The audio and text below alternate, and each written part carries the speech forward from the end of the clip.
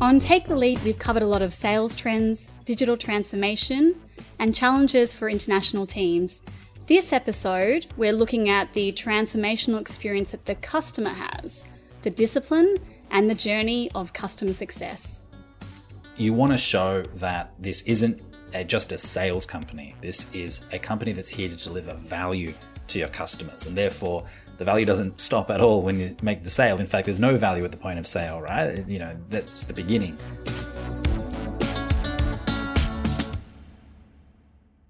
Welcome to Take the Lead, a podcast from LinkedIn Sales Solutions. I'm Alana Britton, Head of Enterprise here at LinkedIn Sales Solutions Australia and New Zealand. Joining me on this episode to co-host is Abhay Singh, Head of LinkedIn Sales Solutions India. Abhay, so thrilled to be co-hosting this with you and learning from your perspective on this incredibly important topic. Welcome. Thanks, Alana, for the introduction. I'm really excited to be here today. Amazing. This episode, the focus is on customer success, specifically with a focus on that human interaction side, so the function that customer success plays.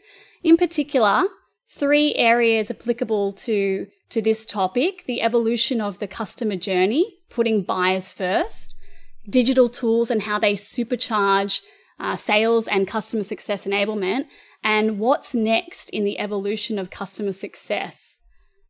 Abhay, what's one significant change you've seen personally in customer experience and customer success over the last 12 months?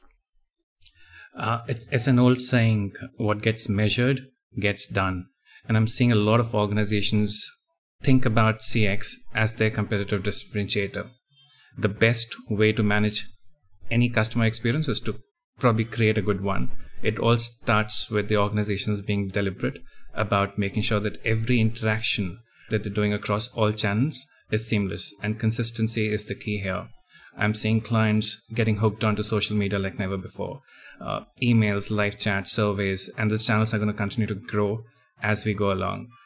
This will definitely raise the stakes for seamless and connected omnichannel experience. Yeah, it's really interesting that you say that. It used to be that there was really only one experience with the customer, and that was the experience they had on a face-to-face level or directly when they are corresponding or interacting with a person at an organization. Now, from what you're saying, I'm hearing that we interact with our customer in so many different ways, on so many different channels, that omni-channel sort of interaction, and it needs to be a consistent experience across all of them in order to delight our customers. Is that correct?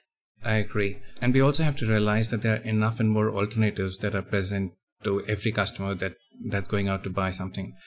Data information like never before has been available to our clients, and they form opinions about what they want to buy just by doing a lot of research. Buying decisions is another thing that we've seen. A lot of it is being taken based on referrals and past advocacy. It's never been more important for organizations to leverage their collective network to acquire and grow their customer base. Clearly, the success mantra has been your network is your new net worth. Wherever you are listening to Take the Lead, hit the subscribe button to get new episodes as they're released. 4 episodes in the series are available so far, sharing executive level insights into the changing nature of international sales, evolving sales strategies in 2022 and beyond, and an International Women's Day special. Insights shared on Take the Lead come from the data and analytics available to us at LinkedIn to help you make smarter decisions at work. We've included links to more information in the episode notes here, or search for LinkedIn Sales Solutions on LinkedIn.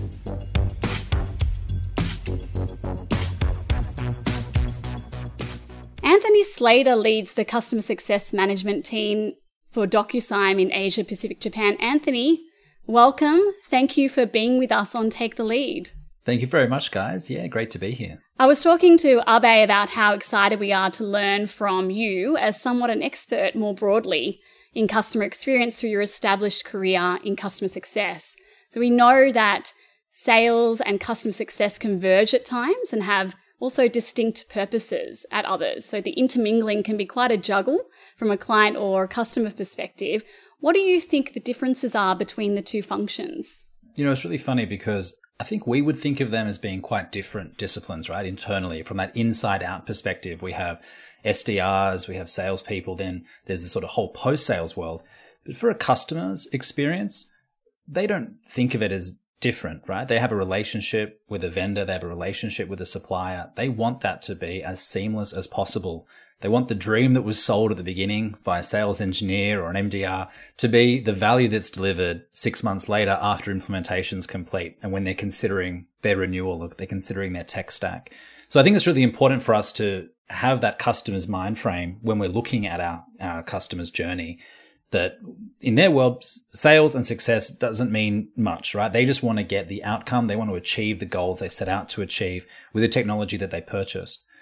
So in terms of the differences between them, when I think about customer journeys, often when we draw it out, we have a lot of steps in that pre-sales journey from, awareness, consideration, the decision, the sale, etc.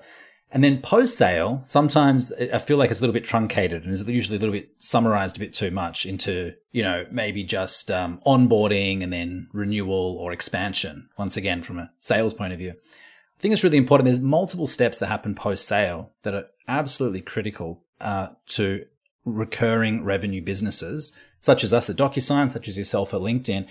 We need to be proving that value and ensuring their success over the long term. Otherwise, they're going to leave.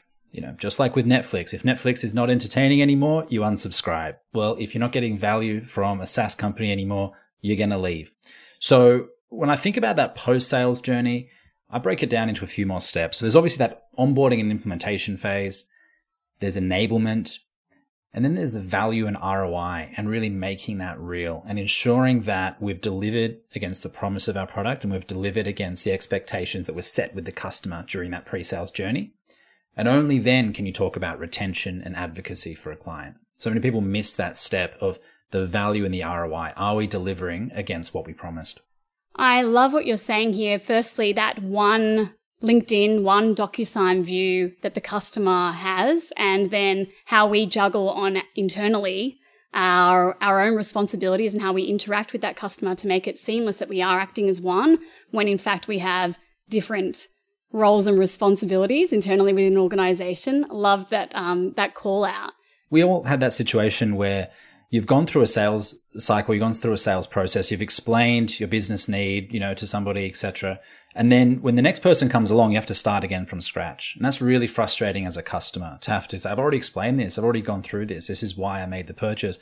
Why am I having to, start from scratch with each person that I meet? And so I know it's obvious, right? But that handover between pre-sales and post-sales, so many companies get it wrong. And I'm not saying we're perfect, but it's something we're working on to ensure as smooth as possible transition so that, as you said, the customer thinks of it as one vendor, one supplier who understands them in their business versus discrete teams who only concentrate on their own KPIs. I think Abe was talking a little bit about that consistency as well across the board being more important in many ways than anything else in terms of the customer experience. The evolution of the customer journey, this idea of putting buyers first, this customer centricity idea. What's one of the best examples you've seen of this in your line of work? I think it comes back to that idea of think of the customer is going to go through their own journey, and we as a vendor or a supplier need to fit into the journey that makes sense for them. Rather than saying, I have an SD team, I have a sales team, and I have a customer success team, so therefore I'm going to create 3 miniature journeys and try to sort of piece them together with string. Take the approach of thinking from your customer's point of view. And it actually reminds me of some work that I did many, many moons ago when I worked for a digital consulting agency, where we went into an organization and we said, look, we understand you have your own internal process for how you move customers through your various teams, but let's go back and speak directly to the customers with a blank piece of paper and ask them. So you could say, for example, with LinkedIn, you could say, okay, what was your first interaction with LinkedIn? How did you first hear about them? All the way back to the marketing communication they saw or the webinar they saw. What was that process like? When you registered for the webinar, was it easy to attend? Did anyone follow up after the webinar? When you spoke to a salesperson, describe that experience to us. What happened next? What happened next? And really lay everything out. And it seems like you're going into too much detail. These little nuggets appear when you go through a process like that. And you realize, oh, actually, because they didn't fall into X, Y category, no one followed up with them. And they kind of sat around, didn't really know how to proceed. Or because they were spending less than X amount, they sort of got stuck between these two teams and nothing really happened, or various things can happen along the way. And so it's really going through piece by piece, understanding their journey, and ideally then through sales and post-sale implementation all the way through to renewal. And you want to do that for customers who are with you still and customers who left. So reaching out to customers that have churned and having that conversation with them. And, you know, we had good success and good response rates from customers willing to share with us the journey because they understood we're trying to get better. We're trying to improve our process. And you'll discover some amazing things there that you can say, great, well, some of these are quick wins. Some of these aren't a big effort to change, but they're going to have a big impact. Some of them are bigger, more structural problems. And so, you know, it's not going to be we're not going to fix it this quarter, but it's something we can be aware of as we're building our go-to-market going forward. It's an incredible exercise to do that. It sounds like a very manual sort of approach there. I wonder whether when we're sort of talking later on about the technology enabling piece of being able to capture those experiences, what that does in terms of the customer journey with us. It just reminded me of the Age of Agility report that LinkedIn released recently, that 2 in 3 buyers have either already completed independent research or determined that a vendor could be relevant to them before even making contact. So they have an interaction with a brand before they even get on the radar of someone in sales or someone in customer success. Does that expectation in terms of research on their end need to be matched by research and interest on our end in terms of what they're doing? Do we need to know more about them when they first engage with us, just like they've learnt about us before we engage with them? You know, I think gone are the days, obviously, where, you know, somebody would walk into a car dealership and say, so what do you guys sell here? And just be taken on a path by a salesperson to purchase their vehicle. They're much more likely, and I know when I was purchasing a car, I'd already done all my research, watched all the videos. I knew almost as much information I felt like as the car salesperson. But I went in because I hadn't test driven it and I hadn't seen certain things in the flesh. So there were certain needs that I had. But when I arrived into the dealership, I already had a clear sense of what I needed to know, right? But the dealer obviously had their own sales process. And I was there with my wife and he said, so tell me a little bit about your lifestyle. Like, what do you guys like to do on the weekend? Obviously, this had been part of his sales training to try to match us to the right car. I'd already ruled out, 99% of the cars in the show. I knew exactly what I wanted. And so it was frustrating to have to go through this funneled process that the salesperson had been directing me down to tick whatever box they'd been asked to tick. And I think if he'd been a little bit more higher EQ and a bit more understanding of, my body language and how I was answering the questions and what I was sort of saying, he would have said, okay, I can see you just here for this car. I'm going to take you straight to it. Let's have a look. I'll answer your questions first, get that out of the way. And then maybe once I've satisfied that need, I might be open to talking about some of the other models that are available, but I'm here for a specific purpose. And so that's, should be easy in a person-to-person, one-to-one interaction, although it wasn't for this car salesperson, but it should be. It's much more difficult in a digital environment to do that. When someone comes to your website, you don't know why they're coming to your website. Is it the 10th time they've come to the website and they're just here to double-check one customer quote, or they've never heard of your company before and they're at that really early consideration stage? So, this isn't my area of expertise, but there are, lead scoring tools and other ways that you can tailor your website and tailor your content depending on your audience. But from a customer success viewpoint, which is more obviously my area, we do know a lot about customers. We know what features are they using, what are they not using, how many of their licenses are they using versus what they're not, how far away from renewal, etc., what industry they're in, their usage to date. But so much of that information doesn't get used in the digital or customized customer success communications and interactions we have with them. Now, we're getting better and better at this at DocuSign, which is great to see. We understand what a customer's not using, where they're at in their life cycle. We have a trigger that will, email them a link to a webinar or even offer one-on-one sort of coaching from an expert to help them overcome a certain hurdle that we've seen in terms of their customer journey. But it takes effort and it's difficult. And I understand a lot of companies don't have the resources to do it, but I think it is worth the investment. I love the point that you made about going back to our clients at the time of engaging with them post-sales and taking them through the journey of how they ended up buying the product. I think a lot of sales decisions are taken based on emotional reasons rather than just the logic behind it. and making them relive some of those moments is what makes a great experience. What we have also experienced in our business is the first 30 to 60 days of any engagement that we do with our clients is going to make the difference between whether they stay with us for a longer period of time or not. Wanted to hear some bits from you, and based on your experience, have you seen that in DocuSign as well, plus other organizations that you worked with? Absolutely. Yeah, look, that onboarding experience and that time to value, you've made a big investment. That is the time to strike. The executive sponsors engaged, they've signed off the budget, they've just come off the back of what was probably a pretty intensive sales process where they were getting a lot of attention from the vendor. The sales engineers were in there, AEs were in there, executives were in there, the deal's closed, everyone's hyped up. If you don't strike while the iron's hot there, the propensity to churn increases dramatically. And I've seen that in various companies I've worked in. We look back at once the company's churned, often there's that post-mortem, and we look at their life cycle, their usage over the 12-month contract. We say it took them 4 months to get started. Well, that's a third of their time was gone straight away. So that's a third of the potential value that we could have added was just straight up gone. And so you've lost 4 months of momentum. You've lost possibly the key contacts that were so eager and so keen. They've moved on to their next initiative. It's a real shame when you see that happen. So having a clear and a well-defined onboarding experience is critical. We need to get a customer using the product within the first 30 days, 60 days, depending on the complexity of the product. And it's absolutely critical. That momentum feeds itself. And that leads me to the next question as well, which came to my mind was, how early do you think a customer success team could actually come in the sales cycle? Can they come actually before the sale has been made? So that's just not a post-sales activity?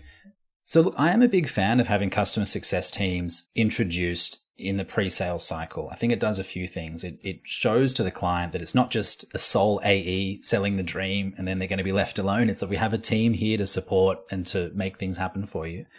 The only complexity, depending on how your sales contracts are set up, is there's the risk of a side letter. So if you're promising support post-sale that is sort of quote unquote free or unpaid or uncontracted, and they purchase a product under the expectation they're going to have complete access to this customer success professional, but then they don't get what they thought they wanted. Got to be a little bit careful there. But look, to your broader point, I think you want to show that this isn't just a sales company. This is a company that's here to deliver value to your customers. And therefore, the value doesn't stop at all when you make the sale. In fact, there's no value at the point of sale, right? That's the beginning. So you want to show that you're going to be holding their hand from sale through to value and advocacy. I'd love to explore that customer success piece on the scale versus the top 1 or 2%, and you have to manage your strategic engagement with your scaled engagement to, by and large, the majority of your customer base. Yeah, look, absolutely. I mean, for a lot of companies, maybe the top 5% of customers in terms of numbers might represent 40% of the revenue or 50% of the revenue. So you have this long tail. And customer success organizations around the world, this is the challenge they face. We can't hire unlimited, high-paid customer success managers to reach out to every single customer one-on-one and guide them through the process. We have to find ways to scale. And that's a challenge. There are ways to do it, though, that I think take the best bits of that human touch and they integrate it with tech touch or digital or at scale touch points so that the customer feels supported and assisted throughout that whole journey. So for example, there are some things that can work really well with a pure sort of tech touch, right? So an email, once you've joined onto the platform, welcoming you to the platform, introducing you to some success materials, webinars, training, tip sheets, how to get started, a link to a microsite that guides you through, how to get started with LinkedIn or how to get started with DocuSign. We have success.docusign.com, really guides a customer through the journey, what you should do and how you should do it. They can always refer back to that. That works great for scale. Then you've got the next tier, which is regionalized webinars, regionalized Q&A sessions that they can join, where they can join. There's a real human, but it's still at scale. You still got 30, 40, 50 people joining, but there's a real human answering real life questions. The next tier up from that is trigger-based human outreach. So if you haven't got the capacity to have every single customer receive a phone call from a customer success manager, you can do it based on triggers. So for example, if a customer's raised 5 support tickets within a certain amount of time, that could trigger, and a customer success manager goes in, looks at the support tickets that were raised, looks at the response from the support organization. If they think it wasn't really getting remedied, or you think possibly there's still some frustration from the customer, there could be outreach at that point and say, hey, I just noticed you'd raised a few tickets. Just wanted to double check. Did everything get crossed off there? So that's a smart, scaled way of reaching out to a potential customer who's experiencing an issue before they have to proactively escalate it via their AE or account manager. You made a very interesting point around having a tech touch as well as a human touch. Could you also talk to us a little bit about, especially when you're trying to scale support for the long tail, about taking into consideration the cultural nuances that come into play? Different regions look at the on-site support differently. They look at the scale support differently. How best can you help address some of the cultural nuances when looking at scaling out the support? We have a lot of countries, a lot of languages, and we're generally a lot smaller than North America and EMEA markets. So there's not an easy answer, unfortunately. But there's certain must-haves if you're selling into a country in a certain language, there's certain must-haves you have in order to be able to support in that language in that country. And I'd say that if you're not at the point that you have some of the basics in place, or you can afford to resource some of those basics, it may be too early to sell in, and you have to make that hard decision of not selling to that customer maybe in the Philippines or in Vietnam. The takeaway is that customers know more, they expect more, that momentum after a sale is critical to retaining them and delighting them. The value extraction really starts post-sale, and customer success is critical to that. And that really does lead into low churn rates and being able to have those customers be loyal for years to come. Having a great experience as well in terms of whether you are a one-to-one mapping a strategic customer, as well as whether you're a scaled customer, some sort of consistency across the board, or a level of experience that is high regardless of what bucket you sit into, or whether you change buckets at times, because we know that sometimes customers grow quite quickly and they can go very quickly from a scaled engagement to a one-to-one.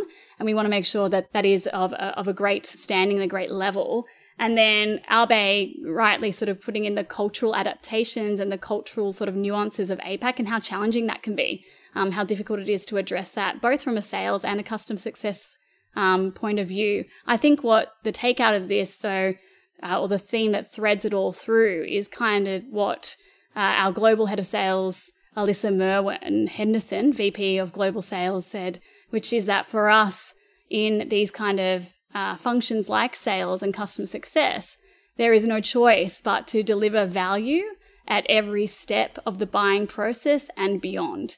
And I think that's really where the marriage of the two disciplines come together. Our second topic in this episode is digital tools and how they supercharge the experience that the customers are facing. You talked about triggers and how that helps in scaling some of the technology solutions that you have, and how do you help support your customers when you're looking at the long tail. Definitely in India, we are seeing a lot of technology being used like never before. We have been an IT exporter and the backbone of IT for a lot of countries here in India. Our mobile penetration in the country has grown significantly, and it's become a mobile first market. Having said that, DocuSign has been an enabler in the field, taking physical, legal contracts and signatures and creating a digital tool that's taken a lot of time and friction out of executing contracts. But how do you see DocuSign working with digital tools across the customer journey? Yeah, absolutely. Yeah, thank you. And look, it's interesting you mentioned that with being a mobile first country. And DocuSign, traditionally, we would be sending contracts to people via an email address. But as you may know, email is maybe a little bit passé. It's some people don't use email as much as they use their mobile phone. So we were happy to launch fairly recently SMS delivery. So you don't need an email address. You can receive a contract straight through based on an SMS to your phone, and you can sign from the phone wherever you are. So a lot of our customers in mining or in other countries where having access to a PC or laptop for your email isn't the done thing. You can deliver an envelope via SMS, view it on your phone, sign it in seconds and be gone. And obviously in the remote working, environment, that's been massive for a lot of our customers. But we put over the top of that our analytics team to create metrics and scores that we say, we know that if a customer's doing certain things in our product, they are less likely to churn, more likely to upsell. So what are those things? You can do a retrospective look back and say, okay, of the customers that churned, how did they use a product? Of the customers who renewed flat, what were they doing? And those that upsell, what were they doing? And you'll start to see some trends, and you'll start to see that generally pretty obvious things. Are they using the product? Are they using everything that they purchased? Are they sent out the licenses to end users, etc.? But you can come up with a metric that gives you some guideposts of this is what we should be aiming towards. But then you need to get that in front of people's faces so that they're aware of it and they're keeping track of it. On that topic, how do you balance the amount of data you're capturing in terms of adoption or utilization and reconcile it with what the customer success manager might be saying, which is the polar opposite message from a customer lens? So, for example, the utilization is low on your end, but the customer success manager is saying the client is quite satisfied and happy on theirs. To what extent do you give weight to the data or the technology, and to what extent do you give weight to the human who's interacting with the customer? Yeah, we use 2 scores at DocuSign to try to balance that. So we have the pure data, quantitative data that coming out of our databases of usage of the platform. It's got lots of different stories within there and is definitely important, but we overlay that with a sentiment score. Now, the sentiment score is a score out of 100, but it's not just a case of how do you feel, finger in the air, they're a 70 out of 100 or they're a 50 out of 100. We have a way of structuring the sentiment scoring. So we think, does the customer have a plan to use what they've purchased? We have points associated with that. The strength of the executive relationship. So we actually talk about it. If you were to email the exec sponsor of this company, would they respond immediately, within the day, within the week, within the month, or never? And there's different scores associated with that. Does the company have a governance center of excellence structure in place? However, I mean, at the end of the day, if a customer has, for example, bought 100, licenses off you and they're using 20 of them, it doesn't really matter how happy they say they are. They're using 20% of what they purchased. And if you've got a model where they can churn 80 of those 100 licenses when it comes to renewal, you've got to have a pretty clear sense of what you're doing there. Was it oversold? Is there any chance that we can have them using more of what they purchased? We can get them more value. But the other thing that I think is important just in general when talking with your customers is, usage is usage. So if you say you've used, 80 of your 100 licenses, okay, but what does that really mean? Well, I think if you can talk about the value that you've delivered with those 80, it starts to move away from just a pure numbers game of how many things did I send or how many licenses did I use into the dollars saved, the time saved, whatever it is that your product delivers to your customers. Yeah, there's definitely been an evolution. I think we can probably talk about this in our next section as well on that utilization or data piece and what that means to value-based conversations and how you engage with the customer strategically on what that means for their business and what they're trying to achieve within their business. I'm curious around this digital sort of first mentality of the generation we're selling to now, which is, a lot of the millennials are moving into decision-making roles. We've got Gen Z, which are digital natives, and their preference for digital interaction.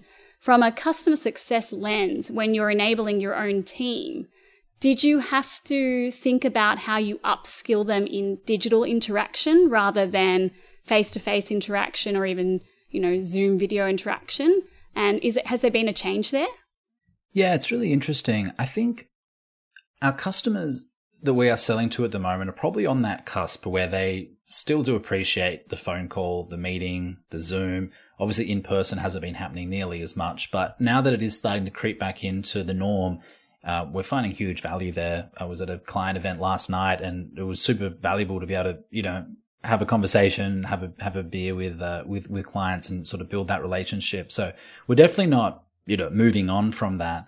But I think to your point, customers expect the right information to be available whenever they want it digitally. Customers aren't just comparing us against, other IT vendors or other e-sign vendors. They're comparing us against any other interaction they're having with any other service. If they had a really good experience with Uber and how easy it was to, book a taxi, They're comparing how easy it is to book something with your service. And if you make them phone up a number and leave a voicemail message and hopefully get a call back, they're like, why can't I just book this on the app in the moment I'm thinking of it? Why do I have to go through all these steps? So I think you're right. People are just expecting that digital first, easy to use methodology of interacting with companies. So we need to meet them where they're at. It all adds to the customer experience, doesn't it? And I think you kind of touched on that immediacy that is expected now with the generations coming through, that we've kind of been primed to expect from the consumer world. It's bleeding into the business world as well. And that personalization piece too. Know me really well, know what I'm doing, and add value based upon what you know about me personally, so that, I further my own cause within my organization or my own roles and responsibilities within my job. Anthony brought up a very interesting point around managing customer expectations and setting it right, because that, I think, has changed in the digital first world. One nuance that I've also noticed in the Indian market, based on the conversation that I've had with a lot of customers, is when you go digital first and you try and open up omni channels for engagement, a lot of employees in the organizations who are supposed to be doing that outreach are not fully equipped and trained and are not using some of those channels themselves. And that kind of becomes a disjoint messaging when you look at the customer. He's being told that you're being digitally transformed, you're going to definitely get all the services, but the employees themselves are not using any of those services themselves. And that has become more of a change management issue that we are trying to grapple with a lot of customers that I'm speaking to in India. Anthony, if you could just think and tell me if that's something that's playing out within DocuSign or in the industry that you're talking to right now. If LinkedIn's talking to me about the importance of a warm introduction to somebody in a sales process, that I'm getting cold emails or I'm getting spam phone calls, there's a disconnect there. Same with DocuSign. I mean, obviously we use DocuSign internally massively. All of our contracts and things are as well. That is a must have. We need to provide the experience to our customers that they want, and it's worth the investment. I mean, a lot of banks we see in Australia are competing now on how digital first they are, because they're realizing it actually matters to customers. I mean, I've chosen banks based on that sort of thing. I'm like, I know that their app is really good. I know that they've got lots of great digital tools. I want to make that investment because I trust they're going to be on the cutting edge of technology. And that's what I'm looking for. Now, that may be digital, that may be human, but it has to be smooth and succinct and fitting for your customers.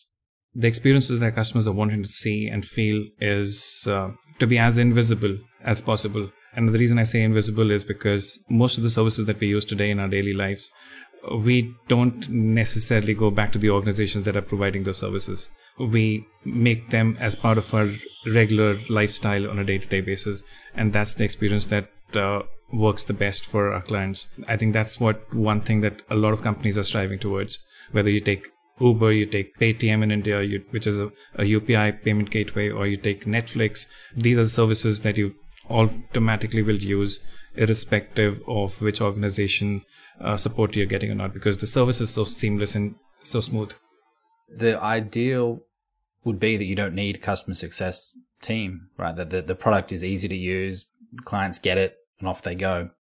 For a lot of products, you mentioned Netflix and others, that is already the case. For the Apple iPhone, no one calls you to explain how to use your iPhone, but they do have support if you run into problems, As you get more complex enterprise level software that's really integrating with multiple systems and APIs, and you don't think about how the water comes out of the tap, you just know that it does, and it's reliable and it's smooth and it's easy. So, I think customer success, one of the phrases I've heard for that before is human duct tape, right? So we're there to fix problems and overcome issues, and while the permanent solution or the product's catching up. So we're there to make sure that customers are getting that value, but then hopefully we can step away and the customer continues to thrive without us.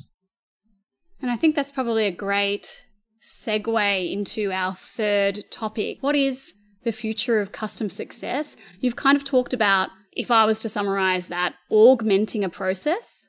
So there is a huge focus, I think, on customer success now to work with your clients to make sure that it's not an additional tool, it's not an additional service, it's something that augments into their current process or what they are currently doing so that it seamlessly integrates, much like Netflix does in our life, or using mobile banking as an example.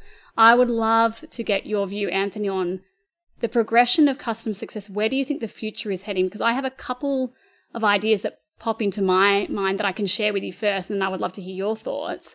One of them is that the tradition behind this function, I think, was probably entrenched in training first and foremost, and that it is really changed since it was first introduced, to move away from that training model to more of a strategic engagement or a value-based engagement. So in our instance, it's buyer-first selling, digital selling, and being able to strategically engage even at a C-level on what they're trying to do and how we fit into that. That's one trend. The other is this, and I'd love to hear your thoughts on this one, change management. Bringing a client through the change management curve and what customer success's role in that. They're two that spring to my mind. What else do you see in terms of the future of customer success? I think the future of customer success depends on where you're at the moment. So as you mentioned, some organizations, they think of customer success as customer support, break fix. So they have a support issue, a customer success team will fix it. Other people think of customer success as the renewals team. Customer success, can you please sign this contract? And they're sort of focused on that because they need it to be revenue generating. Others are at the point that LinkedIn used to be at a few years ago, which was focused on training and enablement. And that's a piece, right? That's a piece of change management, but it's just one piece, and it's a piece that should be able to scale and be done digitally. It doesn't need a human, training every end user. So I think you hit the nail on the head in terms of that change management piece. And this is this is where humans are usually required. If you're training, if you've got a new bank and they're moving from a paper-based home loan process to a digital e-signature home loan process, there's huge savings and customer experience gains to be had. You've got a whole lot of brokers around the whole country. They're going to have questions. They're going to have issues. They're going to need help, right? We're not going to go and train them all individually. We have ways of doing that at scale, but we need to have a center of excellence set up who have got some of these core pillars in place. They've got a communication structure that they've planned out. How are you communicating to the brokers that this is changing, that this is coming? How are you handling support queries that come in? How are you measuring the usage and adoption? What goals have you set? How quickly do you want to make this transition? What do you think are going to be the internal barriers that you're going to face? Who else do we need to get the buy-in from? So there's these certain elements that as customer success managers, we can help the customer set up, and we can say, look, which is true, right? I agree with that sort of consultant, customer success planning. So what do we want to achieve by when? What are the key elements we need to have in place? What's our North Star? Are we having regular updates with executives from your side so that they're on the journey as well? That sort of consultative approach is critical. And for a lot of companies, that is the future because they're not there yet. But I'd say if you went a step further than that again, the other area that different companies do a better and worse job at is the integration of the customer success and the product. As I mentioned earlier, the perfect situation would be you don't need customer success. The product is so easy to use that it just does what it needs to do. It's not the reality for a lot of companies, but that is something that you're striving towards. Well, a way to get there is to have that feedback and that cohesiveness between product and customer success so that feedback loops are established. We can integrate some of what we're having to do manually, one-on-one, into the product so it doesn't even become a problem that we have to fix later on. Same with the support organization. Usually they do have a good feedback loop in terms of, there's a bug that's been raised, but I think customer success team as well should be having that integration as well. And looking at how, guided onboarding within the product, for example, is an obvious one. Abe, I'd love to hear your thoughts on where you think the customer success function is heading. I definitely think the customer success function is eventually going to be part of the extended team of the client, especially in the SaaS world. Your sales cycle does not end with you selling. It ends with you wanting to renew, and new customer acquisition is going to be definitely an expensive proposition. Therefore, making sure that you retain your clients, making sure that you are part of their extended team, making sure that you are not just providing value at every interaction, but making sure that they'll relive those moments that took them to this decision of buying and investing in a product is what customer success to me is going to look like in the future. I definitely see customer success playing a huge role when it comes to upselling in an account and making sure that the revenue is impacted positively.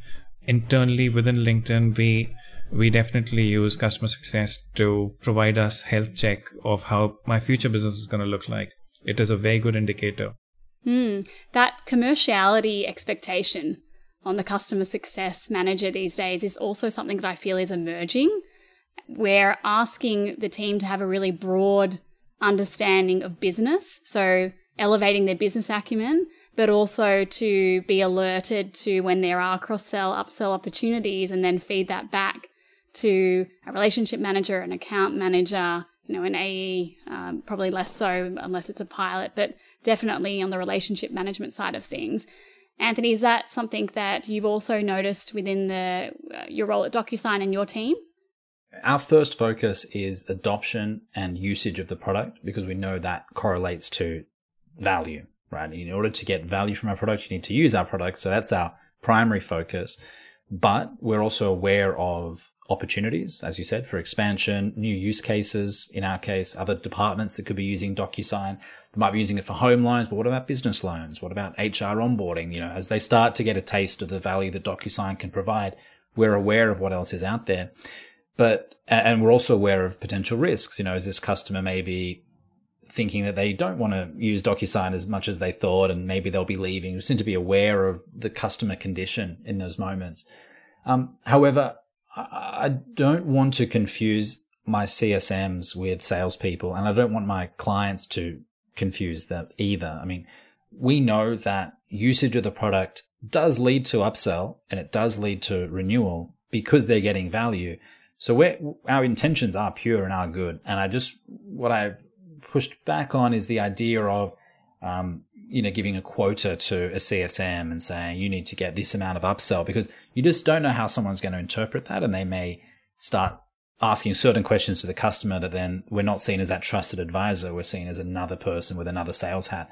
If you need more salespeople, get more salespeople. But if you want to focus on usage and adoption, have a dedicated team that's pure and focused on that. It's more of an organic process, isn't it, around value realization. And I think it's interesting, both functions still really lead to growth. Exactly. We're trying to get to the same outcome, right? I mean, and if you have a product that's good, and we absolutely do at DocuSign, you absolutely do at LinkedIn, then the way to sell more is for them to use more, because they enjoy it. It's giving them value. It's achieving their business goals. They go, great. Well, let's keep going. Let's roll this out further and wider. So that's one way of doing it. The other way is what a traditional, AE or RM would do with obviously outreach to other business departments and users, etc. So we're trying to get the same thing. We're coming from two different angles, but I think you do need both angles. And so I think it's a short-term strategy to say, right, CSMs, for this quarter, I need you to bring in this upsell. You might get it that quarter and a little bit the quarter after, but I think eventually you start to just have a sales-only team. And I think one thing we've seen from successful SaaS companies is a customer focus and a customer value focus is really the way to long-term success. And I'm probably going to get in trouble for mentioning this because we don't have the stat on hand, but I definitely know that in general, customer success managers are a lot more connected to our clients because they're trusted to a greater extent. There is that sense that they're always helping, that they are trying to realize value. And maybe there's not so much of a sense of that in sales. We're trying to change that perception. But that is why they're so valuable, because, when you are stuck with an account or where things are going a little bit south on the sales side, the customer success manager can be really the gateway for you to open up relationships into other people, if done in the correct manner without compromising their integrity of their role and what they're really there to do. I think one of the other things that works really, really well for most of our clients who've had a very good experience with customer success is how do you build advocacy, which can then be tied up with customer success working very closely hand in hand with marketing to create advocacy in the market when you're trying to acquire new clients. And it definitely is a function that can add a lot of value that we are seeing including in LinkedIn, where we have a lot of customer success team members working with the marketing teams to build that advocacy, which then helps us to acquire new clients at a much faster rate. Absolutely. And I think that is the way that if you were to put a more focused commercial lens on a CSM, you could say advocacy and customer success stories or customer testimonials would be a way that you could measure them and say, I want a customer success story from at least 30% of the accounts in your book, for example. Now, we know that will help us lead to sales in the future, but it's not directly. It's more about let's showcase the value together that you've achieved here. Well, the advocacy kind of shows that you're moving away from servicing a client to truly partnering with them and co-creating some value with them. And so I definitely think that's a trend that we'll probably see more in the future than less. One thing that I probably would end on here is customer success has been given lip service a lot by some organizations in the past. Yeah, we are customer obsessed, we are customer focused, but when push comes to shove and they're behind on their quarterly number, all bets are off, move to the side, we've just got to close these deals. And it's about finding that balance between the short-term sales goals that you may have as an organization versus the long-term retention and customer goals that you have. If you are in a recurring revenue business such as SaaS, you have to be thinking long-term, not just about this quarter's numbers. It's absolutely critical. When recurring revenue, just like with Netflix or anything else, you need to be providing value ongoing, month on month, week on week, in order to keep that customer. If a customer leaves after 12 months, you may as well not have signed them. You've lost money by the time you've paid the commissions to everyone and gotten them set up. So you need a customer to stay for a certain period of time, depending on the business, but usually it's about two and a bit years before it's worth even having the customer. So I think more and more business leaders are understanding that, and therefore are really making customer success a true core part of their DNA and what they do. Not just we have to have customer success to help train customers. It's a lot more than that. And so I think that the future of customer success is, I'm hoping at least, because obviously I'm in this industry, is it's going to be a more and more core part of the strategy and the go-to-market for all sorts of organizations, rather than, like I said, something that's tacked on at the end.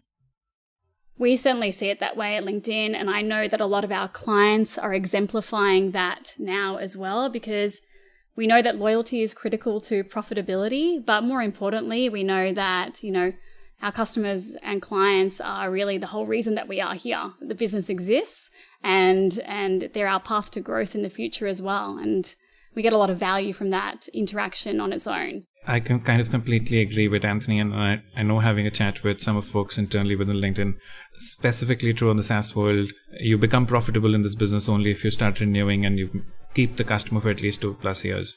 If they leave before that, it's definitely not a good investment that you're doing. You're not acquiring the right set of clients, you're not paying a good attention to them, and therefore it hampers your business, it hampers your brand in the market as well.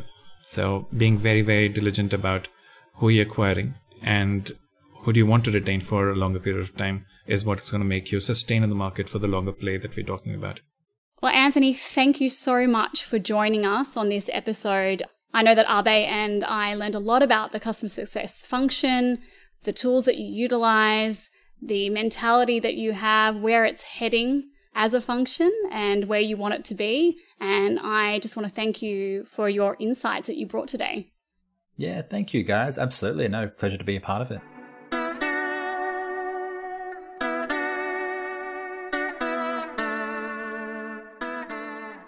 We started off with the realization that the sale once sold is not really enough to retain a customer. The real work begins on the other side of that sale, and customer success plays a critical role in realization of value and what that feeds into in terms of retention and loyalty and the future value of that client to us.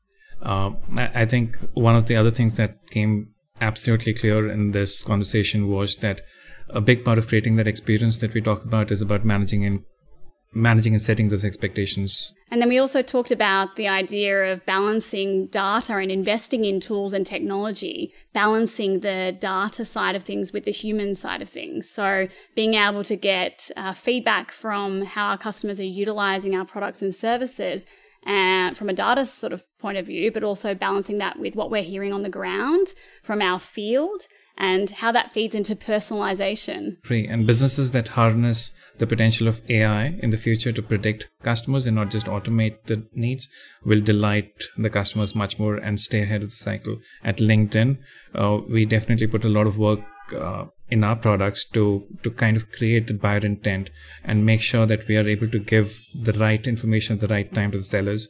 And as we say, timing is everything in sales. And lastly, we talked, and probably most interestingly for me, was where is customer success heading as a function? We talked about the product feedback loop and being able to fuel what we do in customer success going forward as a result of that, and that loyalty once lost is not easily recaptured. So hopefully we're moving away from lip service around customer centricity and more to a model where the customer success function is seen as a critical investment in our companies to be able to demonstrate value to our customers and retain them for the long term. Insights on Take the Lead come from the data and analytics available to us on LinkedIn to help you make smarter decisions at work. Wherever you're listening to Take the Lead, hit subscribe to get new episodes as and when they're released. Check out the episode notes for links to studies and information covered in this episode. I'm Alana Britton. I'm Abhay Singh. Thanks for listening to Take the Lead from LinkedIn Sales Solutions.